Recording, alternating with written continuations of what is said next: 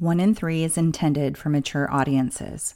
Episodes contain explicit content and may be triggering as they often include violence and other varying forms of abuse such as emotional, psychological, sexual, and physical.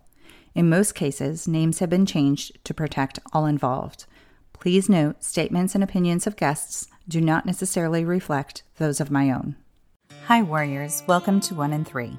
I'm your host Ingrid. In my last episode, I began telling you the story of Shelley Knotek. Today, I'm going to expand on what we know of her life in part 2. This episode will focus on Shelley's marriages to the 3 men who would each father her daughters.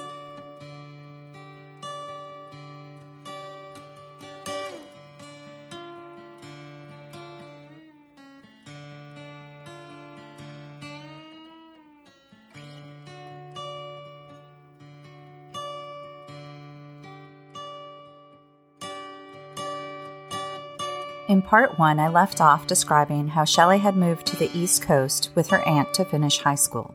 While there, 17-year-old Shelley caught the attention of the boys at Franklin Regional High. One of those boys was Randy Rivardo. The two dated Shelley's senior year only to end their relationship after graduation in 1972. Randy remained planted in Pennsylvania, working and saving money for college.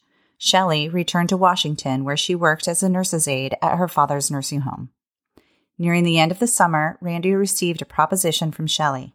Her dad was willing to not only hire him as part of the maintenance crew, but would also provide an apartment to him rent-free. It was an offer Randy couldn't turn down. He drove into town to find his former high school girlfriend professing her love for him to everyone.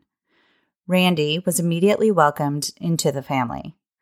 Les was always at the ready to provide whatever needs Randy or Shelley may have. A wedding was planned not long after his arrival. The planning process was so abrupt, in fact, Les chose Randy's best man since he was too new to the area to have formed any close friendships. The 19-year-olds were married in February 1973. It was noticeable that none of Randy's friends or family attended the nuptials. That's because Shelley never sent them the invitations. In just 1 year, Randy learned how difficult life with Shelley would prove to be. The two moved into a trailer owned by Les after the wedding. Shelley hated the place and made that fact well known. When her typical tantrums didn't result in a new home, she reverted to another familiar tactic. One day, Randy came home from class to find Shelley and their home in disarray. She had a bloodied face and explained how someone broke in, raped her, and stole Randy's rifle. Naturally, Randy called the police and Les. After thorough questioning, the sheriff determined the entire scenario was fabricated and Shelley's wounds were self-inflicted. Once he left, Shelley returned to her original story, even taking the family outside to show them where the assaulter had buried the rifle. The trailer was not safe. Shelley was afraid to live there any longer. The only logical solution was to provide her with a new place to call home. Shelley's employment at her father's nursing home was on rocky ground. She suffered from severe menstrual cramps that would last the duration of each month. Because of her ailments, she often would need to leave work early. Her attendance was so sporadic and unreliable, Les had no choice but to fire her. That was not a problem because Shelley just took a job at another family member's nursing home. The cramping and poor work ethic continued, leading to yet another termination. Officially unemployed, Shelley contributed nothing to the home. She didn't maintain the house. She didn't cook. Despite this, she continued to demand others provide for her. Les would give her money for any activities she wanted to do. He even bought her a car. The car was not exactly what Shelley had commanded he bring her. She screamed and stomped her feet. That evening, she was taken to the hospital after her family believed she overdosed on sleeping pills.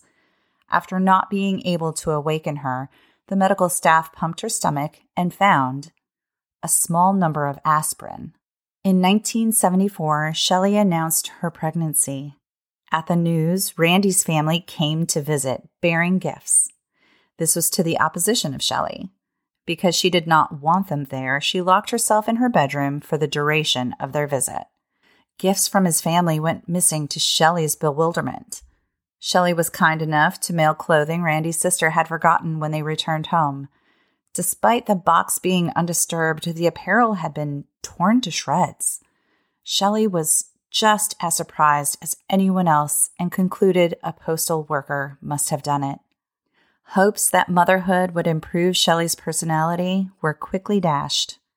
She locked Randy out of the house so he slept in his car. She continued to spend his meager paychecks and even racked up additional debt when business owners allowed her to add to her unpaid tab. She didn't want to have to wait for Randy to share his checks, so she had her father deliver the pay directly to her. Despite his love for their daughter Nikki, Randy could no longer endure the abuse. His parents flew him back home. 2 weeks later, Shelley called begging to reconcile. She and baby Nikki then came to stay with Randy and his family. That cohabitation only lasted 2 weeks. 2 weeks were enough for Randy's family to understand the toxicity of the marriage. Shelley and Nikki returned to Washington, and Randy filed for divorce. That didn't stop Shelley from continuing to run up bills in Randy's name. She even forged his signature and cashed in the income tax refund that would have cleared his debt. Then, suddenly, Shelley disappeared, leaving Nikki with a relative. Eventually, that relative called Laura and asked her to take Nikki. After nearly a year of Laura caring for Nikki, Shelley reappeared as abruptly as she left. Bringing Nikki back home, Shelley explained to her toddler daughter that her father and paternal grandparents abandoned them. Danny Long lived in the apartment next to Shelley. The two eventually moved into the house left for Shelley by Grandma Anna. Already pregnant with her second daughter, Shelley married Danny in June 1978 when she was 24 years old. Samantha, who went by Sammy, was born to Shelley and Danny in August 1978. Shelley insisted Nikki also called Danny Dad. This was okay with Nikki because she loved him. Danny was good to the girls, but he was a new personality Shelley was not familiar with. Danny fought back. In fact, the couple was always fighting. Dishes were thrown.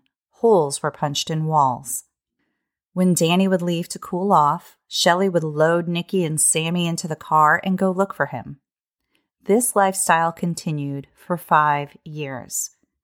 Realizing she would never be able to properly manipulate or control Danny, Shelley filed for divorce. She received financial assistance for this from Les. It was 1983, and Shelley was 29 years old.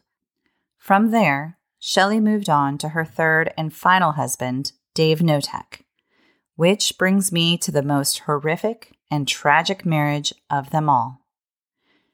Dave was born to timber faller Al and his wife Shirley in Pacific County, Washington.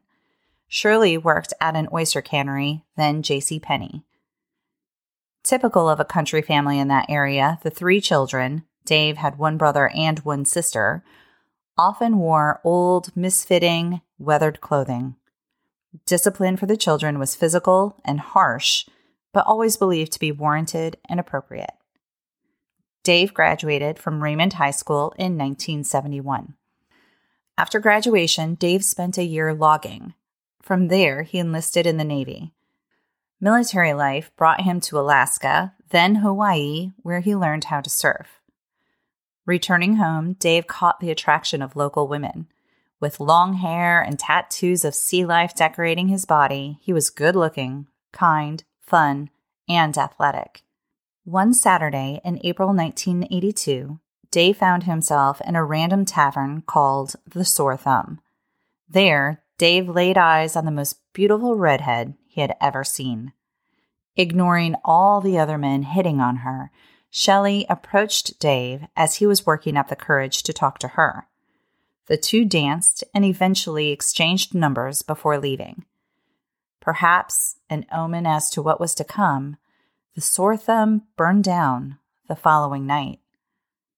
Dave did call Shelley, and shortly thereafter began driving to Vancouver for weekly visits. He immediately fell in love with Shelley and her 2 daughters. During their courtship, Shelley informed Dave she had been diagnosed with cancer. She was devastated at the grim prognosis. Dave loved her deeply and wanted to make sure Nikki and Sammy would never be left alone. Shelley and Dave married on December 28, 1987. Kathy Loreno, Shelley's best friend, served as one of the witnesses. Dave learned shortly after their wedding, as did his 2 predecessors, that life with Shelley would take a dramatic turn in the wrong direction. A horrific, unimaginable direction. She began to verbally insult him. He didn't work hard enough or make enough money to properly care for her and the girls. If he loved them enough, he would do more, do better. He was worthless and a poor excuse for a husband. Then Shelley turned to physically assaulting him, pushing, shoving, and slapping him. Dave never returned a blow. He dealt with the abuse by escaping to his truck, to friends' houses, or would go camping. Nikki recalled seeing Dave one time on their porch with a shotgun pointed directly at himself, clearly contemplating the ultimate escape. When asked later why he didn't just leave, Dave admitted that no one could leave Shelley. It wasn't something she allowed. As known to her family for years, Shelley was a huntress and would find you. As found in most abusive relationships, things weren't bad all the time. Shelley could be fun, sweet, and affectionate. The good times initially happened often enough to overshadow the bad, but eventually the good times didn't last as long, and the bad times grew worse. Oh, so much worse. Sources for this episode can be found in the show notes. I need to let you know this story is only going to get more graphic and disturbing as I bring you part 3 next week.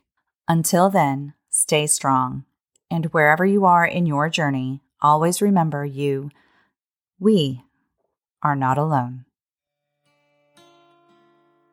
Find more information, register as a guest, or leave a review by going to the website 1in3podcast.com.